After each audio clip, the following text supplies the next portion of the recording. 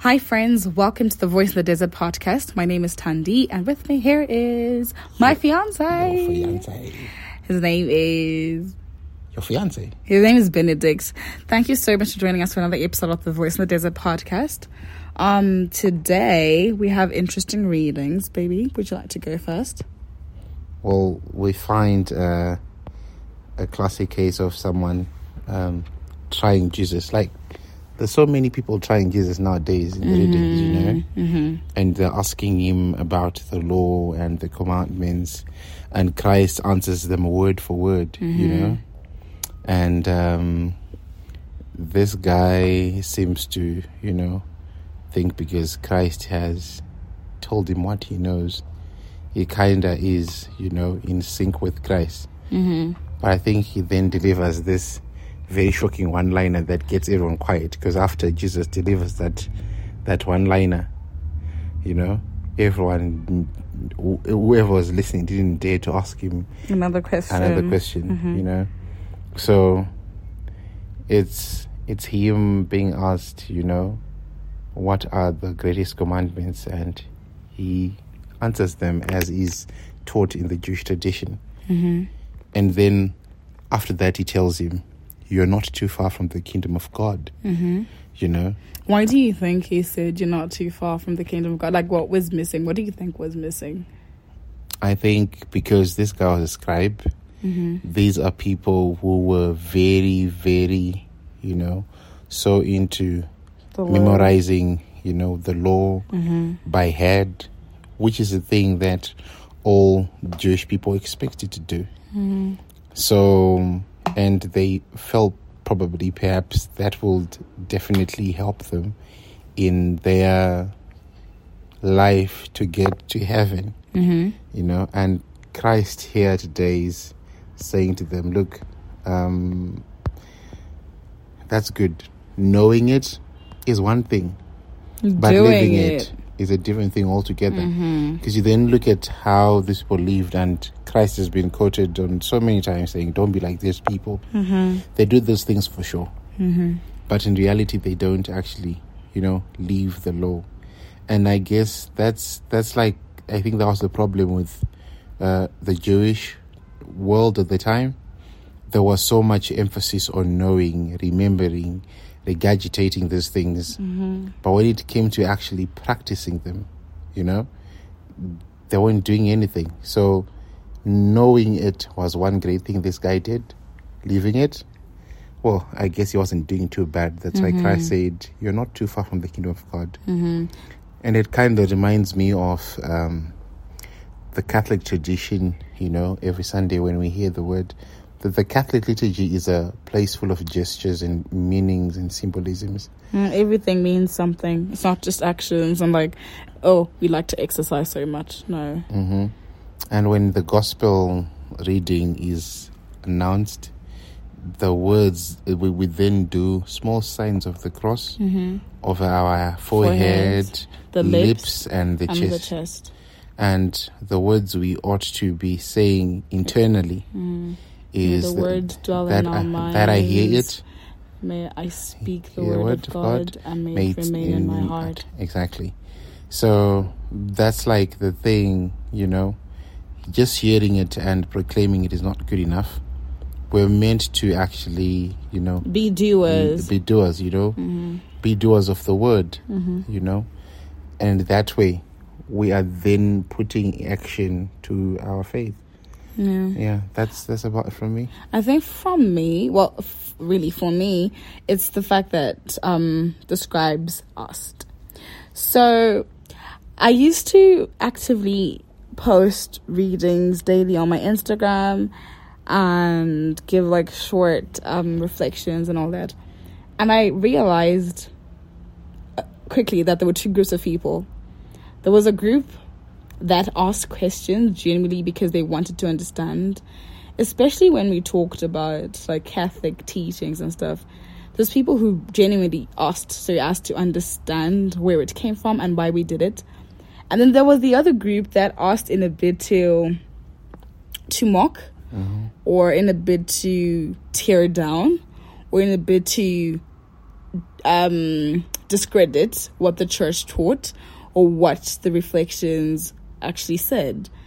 And so I think it's something we need to, with time, I learned to decipher and to separate, to discern the difference between these two groups. Because at times you can bother yourself by responding to a person who just wants to discredit. And it simply won't make any difference to them. They just want to argue. They really don't care. It's a futile situation. Exactly. Like, don't bother yourself. Mm-hmm. Whereas at times people generally want to understand. Like the scribe, he actually wanted to understand. He also belongs to the same group of scribes where the same group of scribes where we see certain scribes agitating Jesus because they just want to poke Jesus. So it's paramount to actually sit down to just take that internal disposition in your own heart and decipher. When people ask you questions, are they asking you because they really want to learn, or are they asking you because they want to make you look stupid? And then you need to decipher, okay, they want to make me look stupid, and then you know how to answer it or how to go about it, if you're even going to answer at all.